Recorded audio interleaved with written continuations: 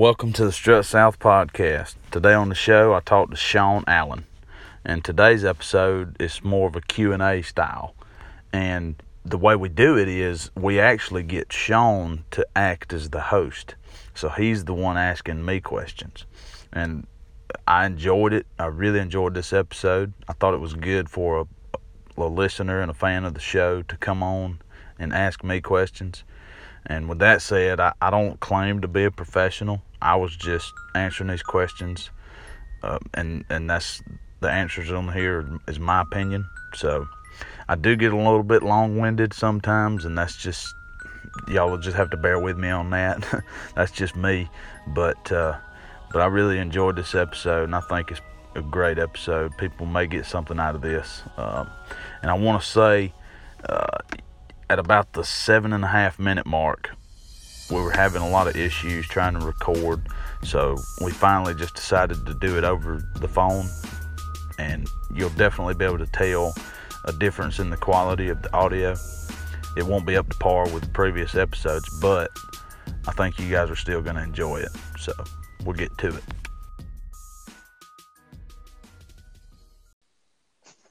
All right, guys, welcome to episode 18. Today we have Sean Allen on here with us, and he's from Florida. He's a big fan of the show. He's a listener of the show, and we want to get him on here and talk deer and whatever else we think about. So, what's up, Sean? How you doing there, Ron? I'm glad you have me on here. Oh man, good. I'm all right, man. I appreciate you coming on. So you are down there in Florida, and we were talking before the podcast. You had told me that you actually do most of your hunting up in Georgia. So kind of talk about that a little bit. How's your season going a little bit? Well, season started out kind of hot, but I think this past weekend it kind of got a cool spell, and I'm hunting in Telfair County, which is right above Douglas and between McRae. It's kind of toward the southeast corner of the state. But last weekend we got our first cool spell. Got down in the 40s, which I thought we'd get the deer moving. But, I think it's starting to get slowly tinkering toward the rut here in the next couple of days, I believe. Yeah. Actually, I hunted, what day? What's today? I actually should have said this right when we started. Today is November the 7th, right? Yeah, correct. All right, yeah, so you guys are going to be hearing this basically November the 8th. I'll put this on as soon as I'm done editing the audio and all that stuff. But, yes, November the 7th, and I hunted November the 4th, and I saw one small buck. I don't know what he was. He was 4 or 5 points, something like that. He was chasing two does pretty hard, and but I'm on the left side of Georgia. You're kind of down there in the bottom right somewhere, right? Yeah, correct. Yeah. I'm kind of below Vidalia and all that. Yeah. So I think it's getting pretty cranked up here, which that's been kind of the way it has been for 20 years at least. I mean, usually about November the 5th until Thanksgiving. I mean, you pretty much got to be in the woods ready to see it happening. So. Yeah, that's what I was hoping this kind of past weekend with that cool front. Been seeing a little bit of scrapes going on and, rubs and everything else. But so far I've seen some small bucks get kind of spunky, but no big ones quite chasing them just yet. Mostly the small ones running right now. Yeah. So have you been able to take any deer yet this year? No, I had plenty of opportunities, but I got two youngins that I'm kind of saving some for them, and I'm just holding myself out for larger ones. But I like to meat hunt just as much as I do trophy hunt, but I like to have my kids in the woods and, let them see stuff. And if they want to take it, let them have it. So, That's right. but I haven't taken anything yet this year. I got you. Yeah. So I've only shot 2 deer so far. But I haven't hunted a whole lot. I mean, and it's been super hot here the last 3 or 4 days. So Yeah. hopefully that's going to change because I need to be in the woods because it is right now. I think it's prime time for up here, and hopefully they're saying this temperature is supposed to drop sometime here in the next few days. So I'm going to have to get out there. Next week supposed to drop pretty good up there, so I might have to take another little trip up there next weekend. Yeah. I think it's going to hit just right. Right. Usually about November 10th is when it really gets cranked up especially around my neck of the woods. Right. So we were going to do something a little bit different today. Instead of me kind of being the host or whatever and bombarding you with questions and stuff like that, we're actually going to get you to ask me questions about whatever you want to ask me about. And for all the listeners out there, Sean had contacted me and was just wanting to, telling me he wanted to talk deer. So I figured it would be a cool idea to, kind of get him to be, I guess, the host for a little while. So I guess we'll get into that then. All right, sounds good. First of all, I just want to thank Ryan for having me on and thank Justin and Peyton for all the good work they do on Strut South. And if you guys hadn't seen them in their videos or podcasts, I highly recommend you watch these guys because they do it like the average blue-collar worker does it, like anywhere around here. So I encourage you guys to tune into them. But I appreciate that. Yes, sir. But first, I just, I contacted Ryan just because I wanted to pick his brain about some things and everything. First of all, I wanted to ask you, Ryan, about the rutting activity. Got a question about the size of scrapes and, whether the scrape is like a foot wide or 2 or 3 feet wide. Do you think that the size of the scrape represents the size of the deer, or is it just the age of the deer, or what do you think it's relevant to? That's actually a pretty good question. But I don't think it really matters. I don't think size of the scrape matters, or I don't think it tells you how big the deer is, because I've seen scrapes from all different sizes and get pictures. I don't really see many deer on a scrape while I'm hunting, but I get pictures of all different kinds of deer on a scrape. Now, if a scrape is pretty big, now it could be like a community scrape. And more than one buck? Yeah, well, not necessarily a buck, but all the deer in the herd, or all the deer on your property. Oh. They would, because typically you'll find a scrape, and that's what they call it, is like a community scrape. But it's one of those scrapes where all the deer go to it just to see if there's any new deer coming in. You know what I mean? Right. And I don't know if size does matter, if it's a community scrape or not. But most of the time when I've seen a really big scrape, usually I get pictures of a lot of different deer on it.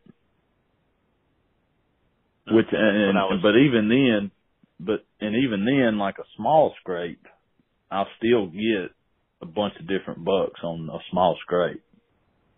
But it just seems that a really, really big scrape, scrape size of the hood of your truck, it just seems like even those are the scrapes where you see a lot of the does and the bucks. Right. So like community scrapes, kind of like the community center for, people that go around checking out who's in the area and who's coming and going. Right, right. I mean, and they got, and deer, they'll make scrapes even during the summertime. And that's a lot of times, that's when you'll see a community scrape. 'Cause it's just, cause even in summertime, deer they're very social animals. So they still want to know, hey, I see a scrape over there. I'm going to go check it out and see if anybody new's done showed up. Right. Now carry that to rubs beside the trees. Think bigger racks use bigger trees and smaller bucks use smaller trees, or what's your thoughts on that? Well, typically the bigger the tree, I think the bigger the buck was that made it. Now, right. I have seen spikes rub a really large tree, but I do think typically the bigger the tree, more than likely, the bigger the buck was that made it. And but also you can relate rubs to scrapes because, like I said, deer are very social animals, and they have that scent gland on their forehead. And a lot of times, what they'll do, even if they are rubbing a tree, they're doing it to put their scent on the tree. So right. Sometimes you'll have a rub, and I witnessed this one time.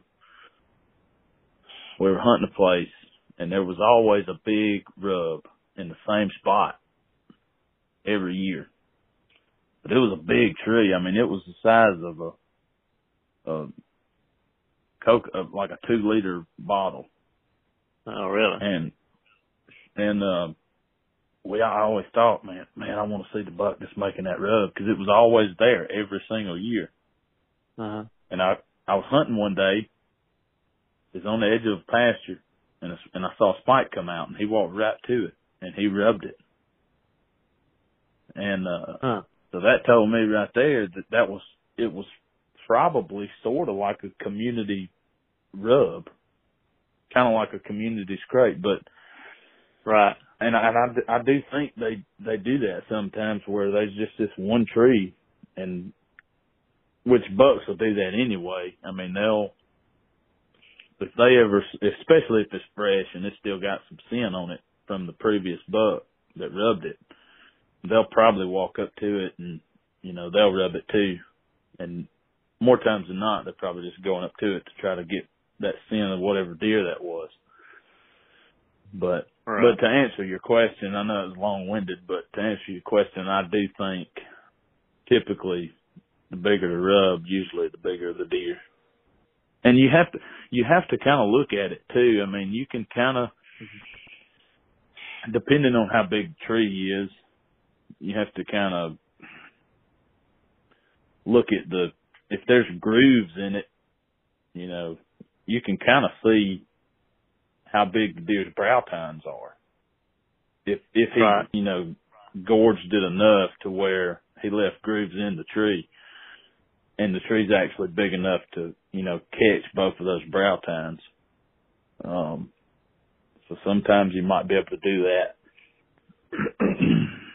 Gotcha. Yeah, I noticed that this weekend, on the edge of a peanut field. There was so many different rubs along the edge of the peanut field, and it would be one on one size tree, one on another size tree, and it's like the bucks were trying to mark their territory and, figure out if the same buck was making all the rubs, or if it was one dominant buck just coming through there, or what. So, yeah. Now, I will say this: I think think usually if you see just a rub, like here, a rub there, just they're kind of random. In my opinion, there's really no telling what deer made that rub. Now if you've got like a bunch of rubs and they're in almost a perfect line, like say you're walking through the woods and you see a rub, and then another 10 yards, you see another rub, another 10, 20 yards, you see another rub, and you get down there and you look back, and if they're all like kind of in a line, or if they're all on the same kind of path, you know, I think those rubs are probably made by one of your more dominant bucks in the area. Because what he's doing is he's basically setting his territory, and telling other bucks, hey, this is where I stay. Kind of staking out his claim, so to speak. Right. Because I've seen, I mean, and see that's cool, because a lot of times if you see just one random rub, that's why I say there's really no telling what deer made it. And I do think, you know, if you see a scrape line, I mean a rub line, I think that's the one that's actually made by your more mature buck.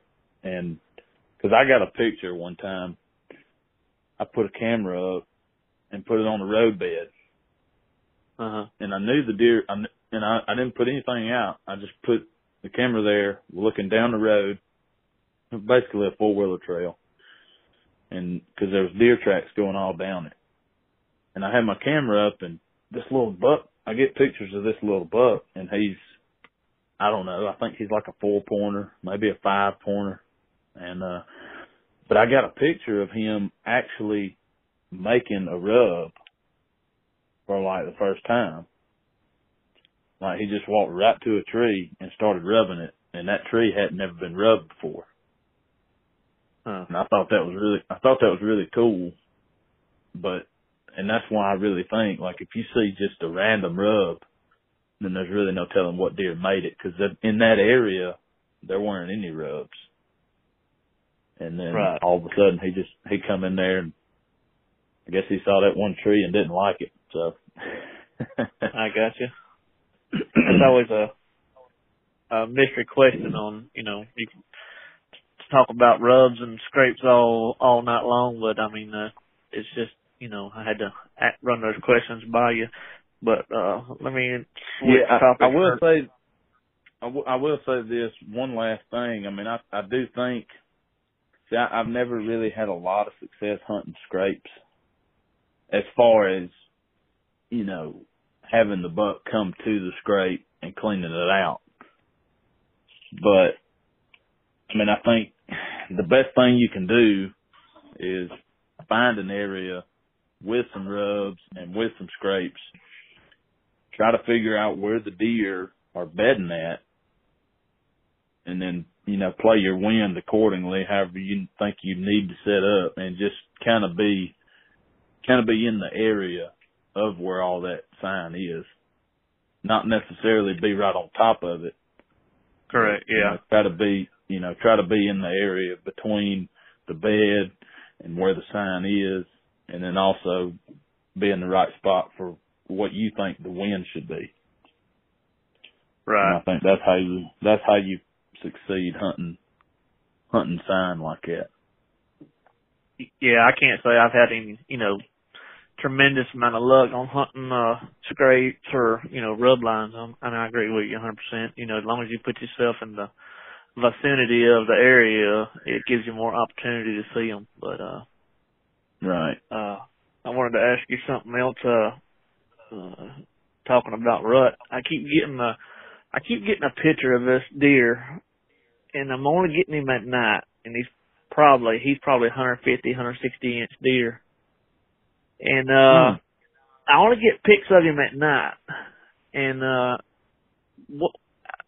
I know if I can set up close to his bedding area, that'll up my chances of seeing him more in daylight hours versus, you know, the rut. But how do you approach that? And as far as getting upping your chances on seeing him more in daylight hours, if you're only getting him on nighttime photos. Well, that's $1 million question, ain't it? Yeah. Well, it's funny that you ask that because I was hunting a deer, and I'm sure people get tired of me saying this because I talk about this deer all the time, but this deer changed my outlook on deer hunting. I learned a lot from this deer. I never killed him. Somebody else killed him on the property beside me. But I learned a lot from this deer, even though I didn't kill him. I did see him one time, and I had him at 25 yards. I didn't have a shot that I was comfortable with. I could have shot him in the neck. Everybody hounded me like, "Oh, you should have just shot. You got to kill him." Like I couldn't do that. Right. That was all I could see was his neck and his head and his rack, and I wasn't going to shoot him like that. And because with a bow, you ain't got a whole lot of room for error when you shoot him in the neck. Exactly. And like there's only one spot in the neck. Well, actually two. If you clip his throat, or you got to hit that main artery in his neck. Right. Really, the only two spots you're going to shoot him where he's going to actually die, to where you can find him. He may die, but you may not find him. But anyway, this deer, he taught me a lot, and he did the same exact thing that what you're talking about. Summertime, I got pictures of him all day, like every single day. I got a few pictures of him in the daytime, early bow season,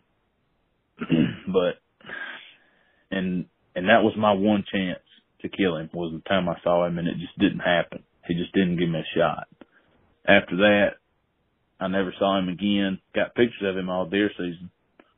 Never saw him though. And then next year rolls around, and he was 160 that year. Yeah. And next year rolls around, I get 7 pictures of this deer in August, and I'd never got a single picture of him again after that. And the guy on the property beside us shot him, and he shot him on November the 10th. And he was 180. He was 180 inches. But with that being said, I just wanted to lay that out there. That way you know where I'm coming from, because I did the same exact thing with that deer. I tried to figure the same thing out. Yeah. And what I did was I took probably the first thing I would do, try to figure out where he's coming from. If you can figure out the direction he's coming from, then what you want to do is you want to figure out where he's bedded. Correct. So if he's coming in there at nighttime, and it's all night, like what time of day is, like, you've gotten a picture of him? The pictures are more around 8:30, 9 o'clock at night. That's when he seems to be moving through the area. All right. Now, was this before time change or after? This is before. Okay. So early season, it's roughly getting dark, 7:30. Now, super early season, it's like getting dark at 8 o'clock. Yeah. First of October, about 7:30, it's dark.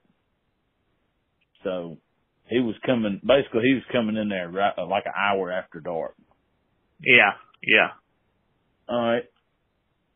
Now, do you get more pictures during that time frame than you do like early morning, say 4, 5, 6 o'clock? Yeah, it seems to be mostly in the evenings Okay. when he's coming through. So that's All right. So he's not bedding too far from where you are, I think. Is it a thick property? well, it's the piece I got's about 100 acres, and it's pine timber mixed with little hardwood bottoms and stuff like that, and then beside it is like a cut down scrub, kind of like a thicket. So I'm thinking he's bedding over in that thicket somewhere and just kind of mingling through the 100 acres of hardwoods at night. That's what I'm thinking. I got you. All right. So if you could, so that's the number one thing is figure out where he's bedded.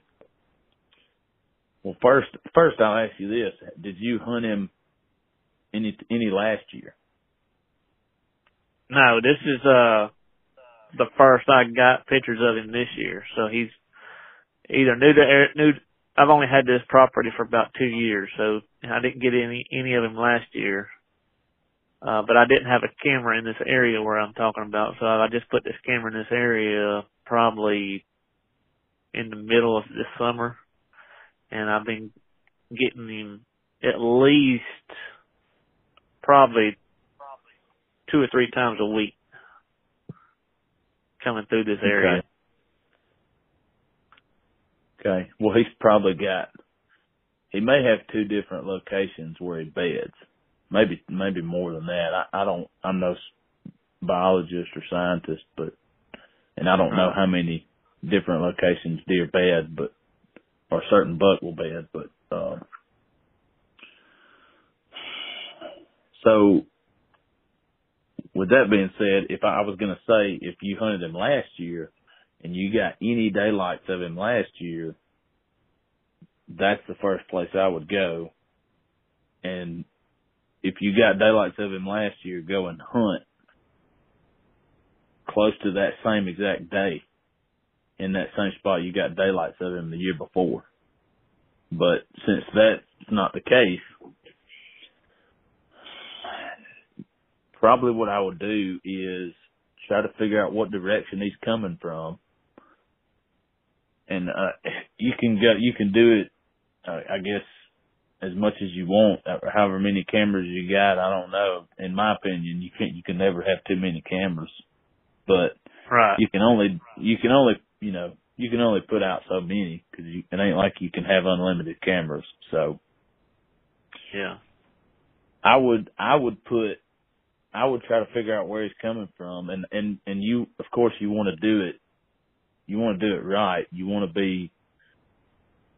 want to be just trouncing through the woods, to where you're leaving your scent everywhere.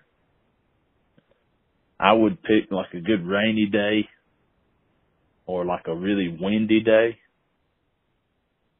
Any day where it's like just nasty weather, or if it's just a light drizzly rain, those days like that are really good to walk through the woods if you want to, get a camera up somewhere and you're kind of worried about going in there because you don't want to put your smell out there everywhere. Right. So try to figure out what direction he's coming from related. If you think you know where he's bedded, and then you're getting pictures of him where your camera is, I would leave that camera and then take you another camera and put it halfway in between that camera and the bed. Try to find maybe a trail or a deer trail or something, some kind of path that they take. All the deer, not just him, but and maybe take your cameras, put them out, 100 yards, go 100 yards or 200 yards in the direction that you think he's coming from, and see if you get pictures of him then, and you may be able to get closer to daylight pictures. Okay, so you use multiple cameras and try to catch him at a different location. Yeah. But yeah, those cameras, they will really, really help you out because they'll do the work for you. And Right. if you can get that intel, it'll really help you. Yeah. So them cameras, they'll help you a lot, because I mean, I didn't kill the deer like I said that I hunted, but I got a lot more pictures. And sometimes it's super hard, especially here in Georgia. I mean, you really have to have a lot of cameras. And I'm not saying a bunch, but if it were me, I would have a camera for every, 20 acres. A lot of people say one camera per 100 acres, but because where you're hunting and pretty much all of Georgia, which you're down there in South Georgia, so it's not quite as thick down there as it is up here. But Yeah. if it's got any kind of cover, if there's any substantial amount of cover on that property, I would have a camera for every 20 acres. And, cause that buck I hunted, we had a 400, it was a 400 acre piece. And I would get pictures of this buck. I had cameras all over the property. And then the other guys that were in the lease with us, they had cameras too. And there would be some nights, man, not even during the rut. I'm talking early October.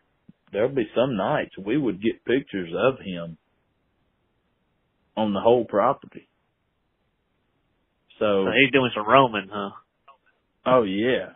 I mean, and I think deer, they stay tight. The older they get, the tighter their home becomes. But I do think a lot of times we don't realize how much of, what am I trying to say here? I don't think we realize how much property a deer realizes they use. I don't know if that makes sense, because I'm gonna tell you, especially here recently, the last 2 or 3 years, I've been seeing bucks travel a 2, 3, 4, 600 acre property and be on the whole entire property in 1 or 2 days. Right. Down here where we hunt, we got a lot of ag fields. I mean, a lot of peanut and corn and cotton and stuff like that. So, I mean, I think our timber blocks might not be quite as large as you guys is up there, just because we have a lot of ag fields and stuff. But I've gotten, like last year, I had one deer. He was probably a little over a mile. I had 2 pictures of him within over a mile radius, and he was on one field and he went to another field the same evening. Yeah. Was that during the rut? Yeah, that was during the rut, so he was roaming. Okay. Well, I mean, if it's during the rut, I kind of, if I see a deer and traveled a mile during the rut, I kind of throw that out. That's right. As far as like trying to track him down where his home is. But like in the summer, if it's early season or even October, early October or September, man, because in that particular buck that I was talking about, I would get pictures of him in one spot, and then in the evening, and then 3 hours later, I'd get a picture of him 800 to 1,000 yards away. Wow! In the summertime. Man. In my opinion, that's a long way for a deer to move. Yeah, so you can just imagine what kind of area they roam when they're rutting. Yeah, and I mean, but I think the general rule is usually a buck is going to have a home radius of 1 square mile. But 1 square mile, and I'm going to give a plug or a shout out right here to Ryan Maxnick. We did a podcast with him a few episodes ago. 1 square mile is 660 acres, I do believe. Yeah. I heard that podcast and it stuck in my head. Yeah. Yeah. So, I mean, 660 acres is a lot if you're trying to pin down one deer. But then that's why, and it just comes right back to it. I think that's why cameras are so important. But I'm using Bushnell right now. I mean, what do you guys, I mean, I know you try to put as many as you can out in the woods, or, try to put as many cameras in the woods, and you don't want to put so many $200 or, per each camera. What cameras do you guys use or try to recommend or so forth? Yeah, that's a good question. I mean, to me, it don't matter what the camera costs.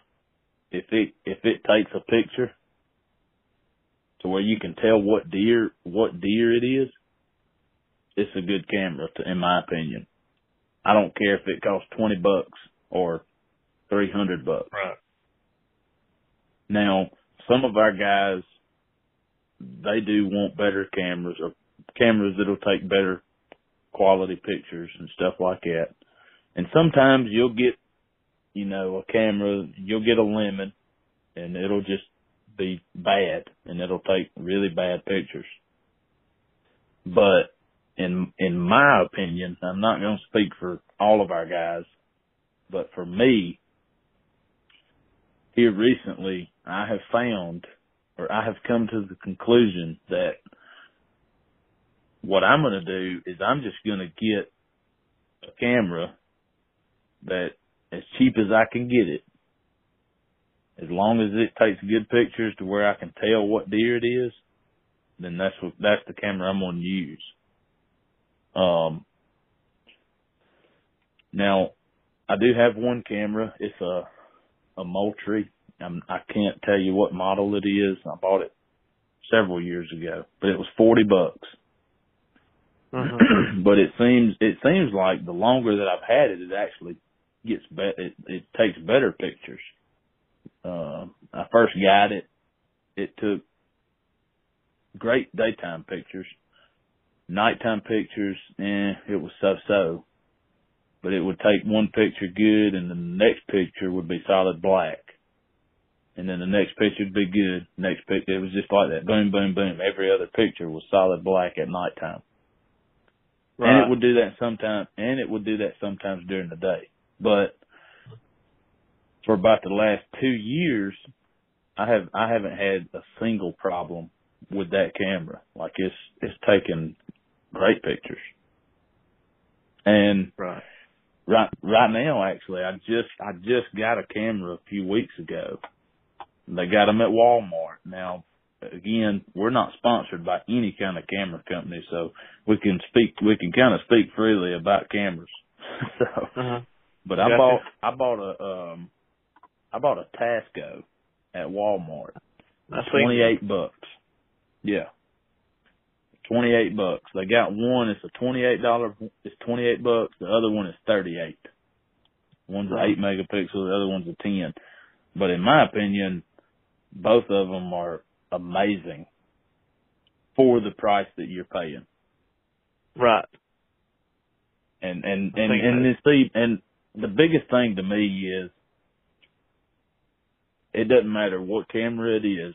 I don't care if it's a Tasco or if it's a Reconyx, whether it costs $20 or whether it costs $600. All of them have a lifetime that they're going to live out, and then they're going to just quit.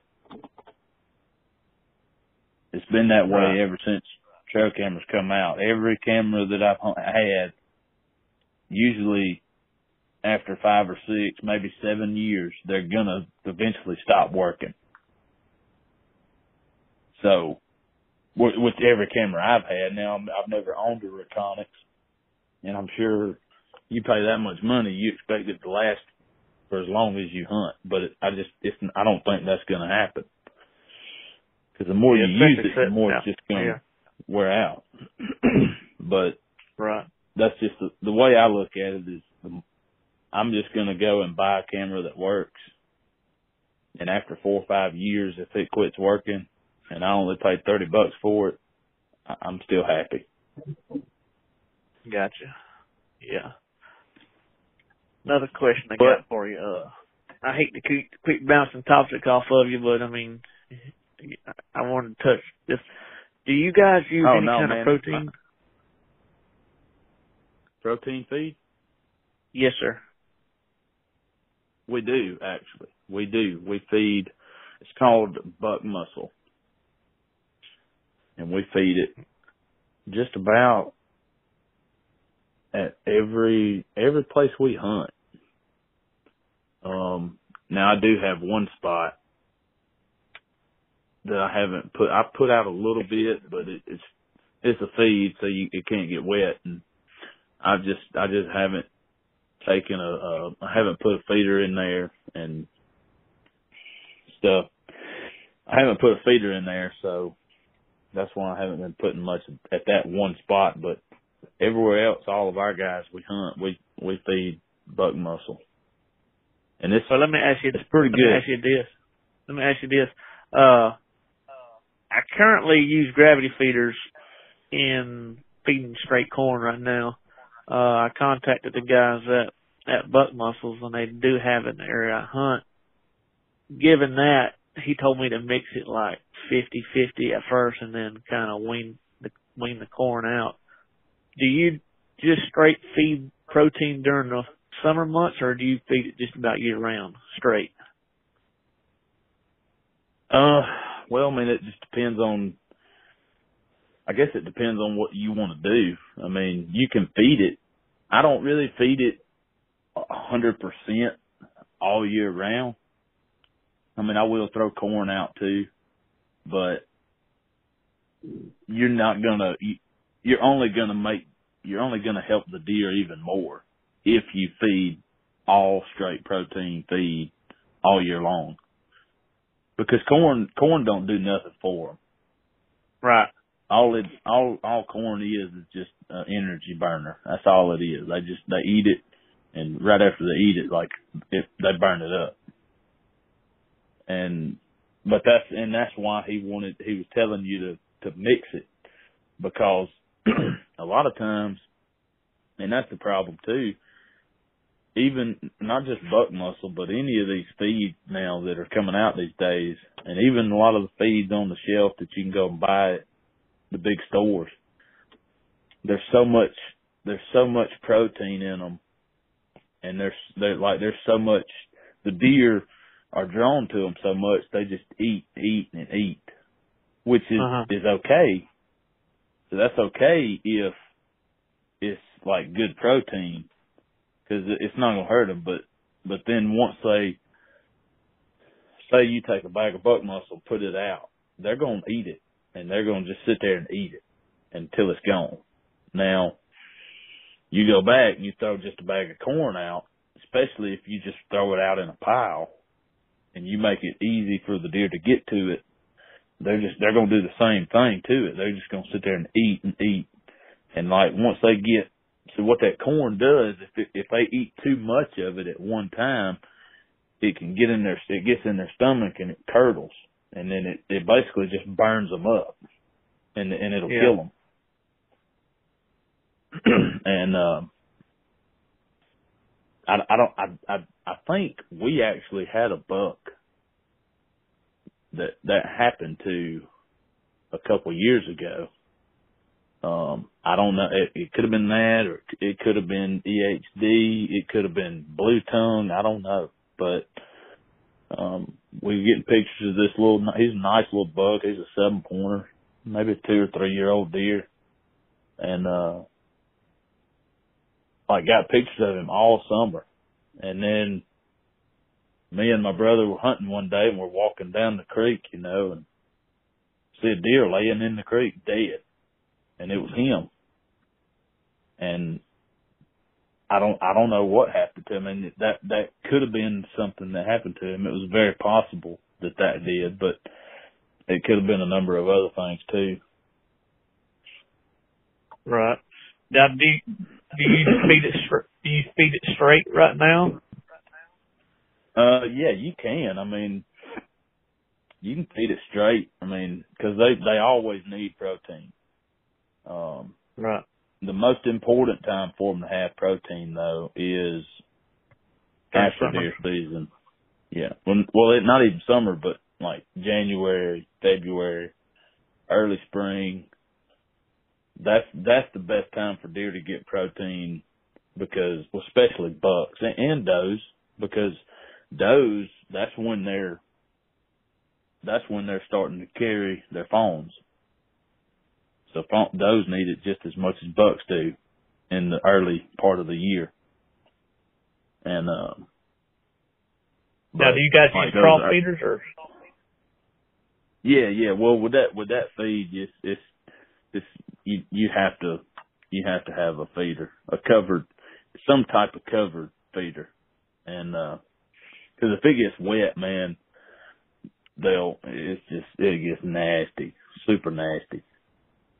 But I tell you this, they will still eat it, even after. I mean, and that's another thing. You got to be careful if you do put some out on the ground, straight to the ground, and it happens to get wet.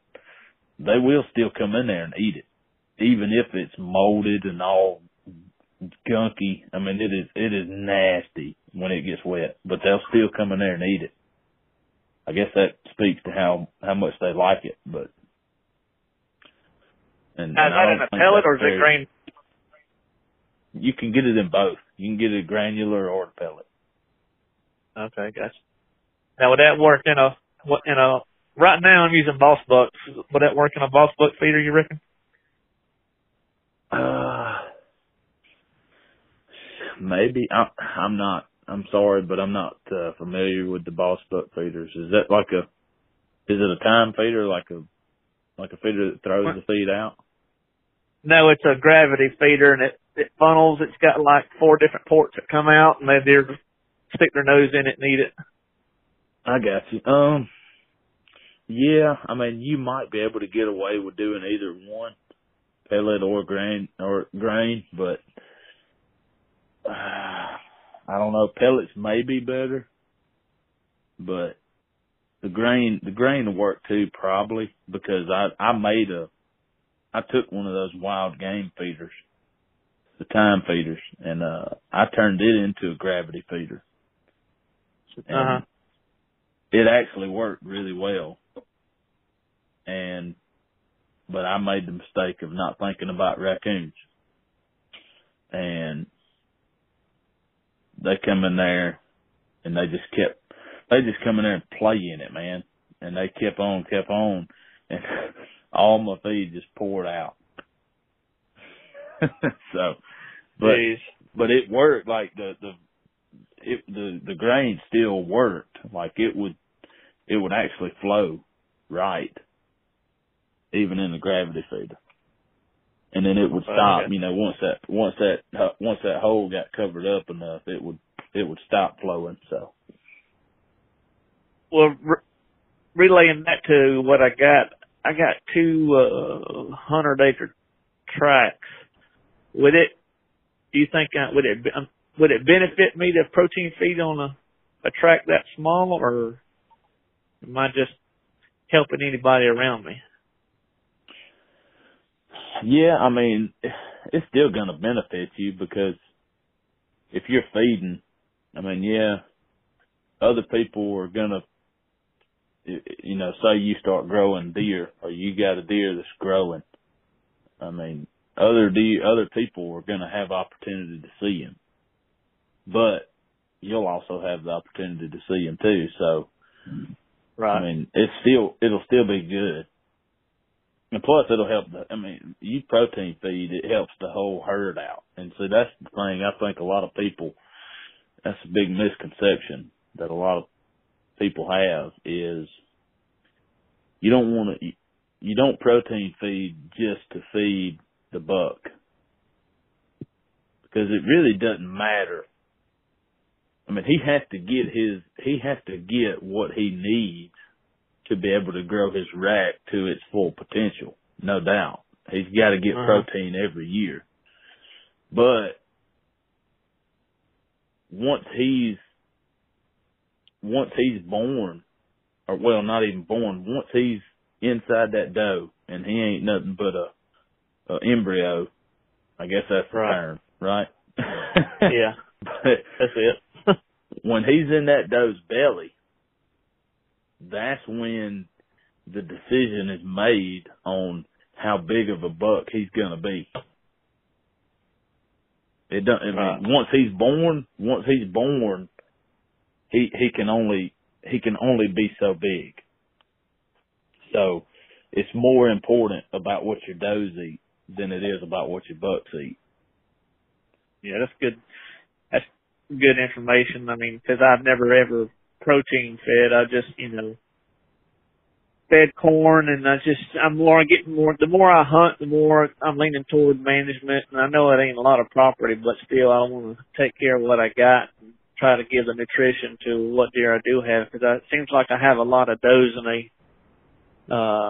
they use that piece of property for like a sanctuary, and they just, they're, because we don't hardly mess with the does, and, we'll let the kids shoot one here and there, but for the most part, it's more like a sanctuary, and the does just seem to roam around free, and to me, it just brings the bucks in during the rut, so that's the way I'm looking at it. Yeah. I mean, when you see all the time people talking about, manage your does, manage your buck to doe ratio, but you can't do that when you got a small piece of property. Yeah. And small is 500 acres. 600 acres is actually considered small. Because, I mean, it's just like we said, 1 square mile is 660 acres. So that's small. Like, if you want to have, you got to have a lot of property if you want to have, especially in Georgia, if you want to have 4 or 5 bucks that could possibly be Boone and Crockett, you're going to have a lot of property. I mean, you're looking at 2,400 acres right there, just about. Yeah, I just don't see it. I mean, now, if you were in Iowa, then yeah, you could have 300 acres and possibly have 3 or 4 bucks on that 300 acres that's a booner.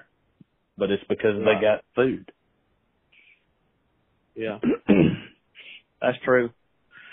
Another thing I hate bouncing all these different topics off, and I know I'm going in 40 different directions, but when I got you, I just wanted, like I said, I wanted to pick your brain about another thing is, do you ever use ozonics, and what's your thoughts about it? Well, first I want to tell you, man, it don't matter. Like I like doing this. To me, it don't matter how much you bounce around. And hopefully people, I'm sure ain't nobody else going to really mind it at all. I think, cause you might be asking a question that somebody thought about while they were listening, so. Right. But no, I've never used ozonics. And again, this is going to come back to the trail camera thing. To me, it's just, I don't know, man. To me, I just think it's way too expensive. Right. I mean, and I'm cheap. I'm cheap anyway. So, I mean, I'd rather go out and buy a $20 camera for my trail camera. So, y'all know I'm cheap, but to me, they're just too expensive. And I don't know if I would buy one. Now, if I had one, I would definitely use it because I do think that they work. Mm-hmm. But I don't. To me, in my opinion, they're too expensive. Yeah, I listened to the last podcast with you had what was his name? I can't think of it right off my head. You guys was talking about scent control and everything else. That might have been Ricky. Oh, Ricky. Yeah. Yeah. Rick- But he was talking about scent control, and I mean, like you said, you can do all this kind of stuff and buy all these gadgets, but if you still ain't got the wind in the right directions, that's your key element right there is the wind, I believe. Oh yeah, yeah. See now, and I think that's what's so cool about us with Strut South TV. I mean, we got six guys in it, 6 of us, and all of us have different opinions on. The biggest one is scent. We all have different opinions on that. We pretty much all hunt the same. We all got the same views on how to hunt and stuff like that. But as far as scent and stuff like that, that's probably the biggest, I guess you could say, disagreement, or we don't have the same views on it. But like Justin, he is by far the most hardcore out of all of us when it comes to scent control. Yeah. Now, and I'll give him credit. He really works hard at being as scent free as he can, and he does see deer. He sees a lot of deer. Mm-hmm. But he also hunts the wind. And he probably hunts the wind better than any of us do.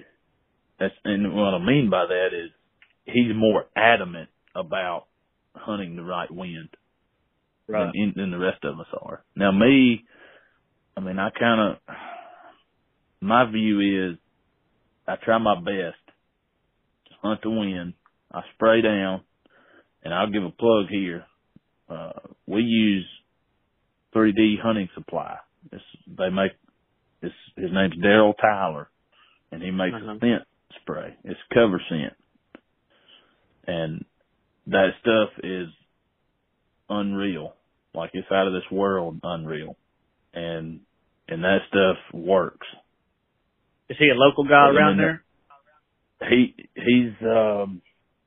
is in the southeast, and he's probably I'm gonna get chastised for this, but sorry about that. He is somewhere. I want to say somewhere in Alabama, I do believe. I may be wrong, but if you hear this, Daryl, I'm sorry. He's in the southeast, but that's right. But yeah, he's got some bad stuff, man, and that stuff works.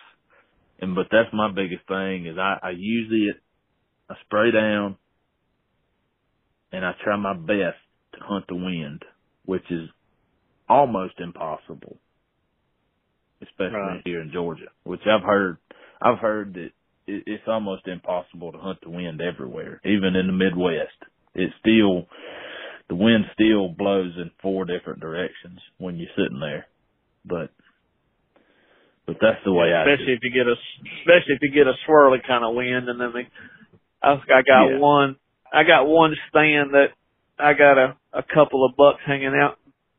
The only way I go to that stand if I ever get a northeast wind. That's the only way I'll go to it. If it ain't a northeast wind, then I ain't going in there. Yep.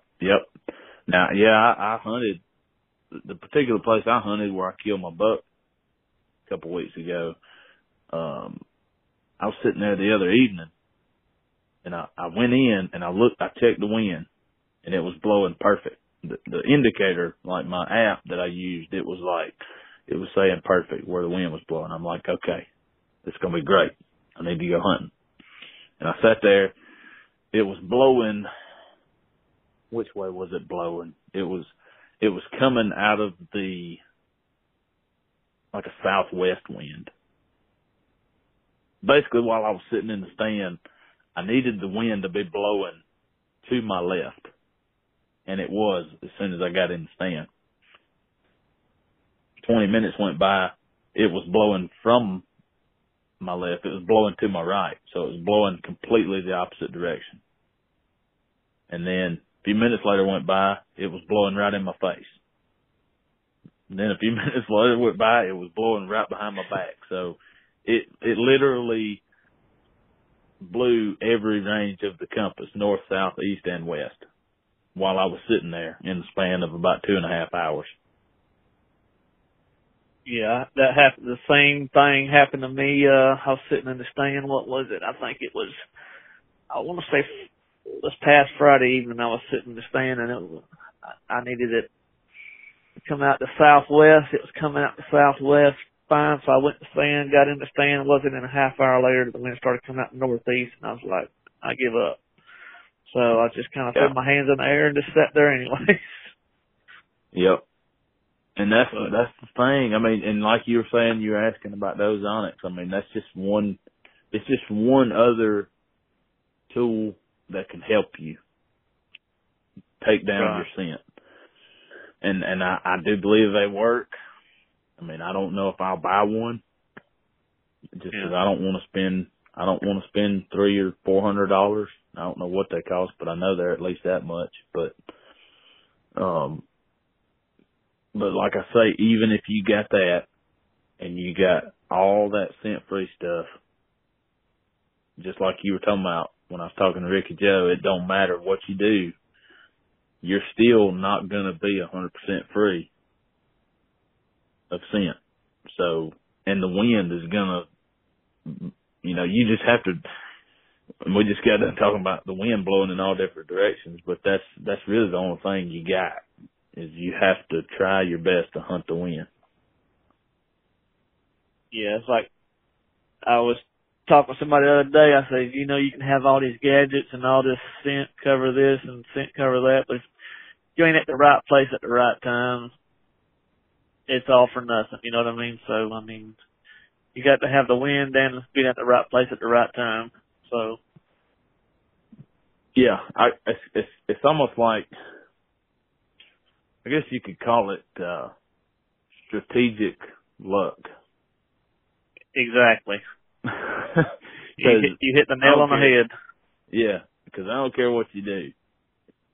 You might think you got a deer figured out, and you gonna crash in on him or whatever, and you got him pegged, and you go and you see him hunting. But at the end of the day, you got to have a little bit of luck for him to walk right in front of you. Exactly.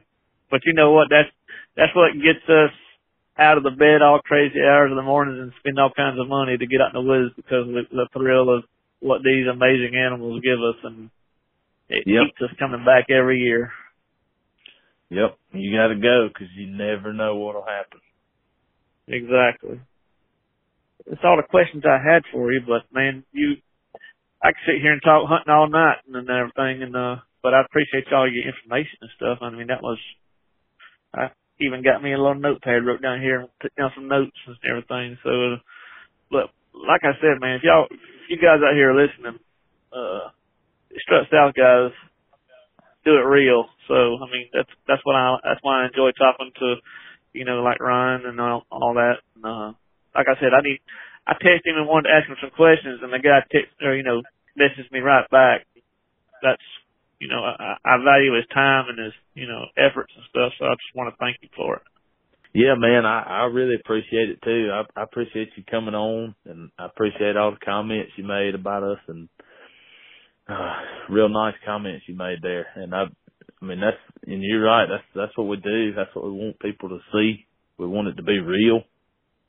We don't want to try to make it pretty. I mean, yeah, if we get a hunt on kill and it's on camera and everything, we want to make it look as good as we can make it, but at the end of the day, we want it to be real more than anything. And absolutely, I love getting on, and that's why, like, we started this podcast. Like, that's what this episode right here, I think, is really great example of what we want this podcast to be. Like, we want to be able to talk to anybody, especially, and it's even better for myself if I talk to local guys, because then I might learn something, what they're seeing, especially when it comes to the cut.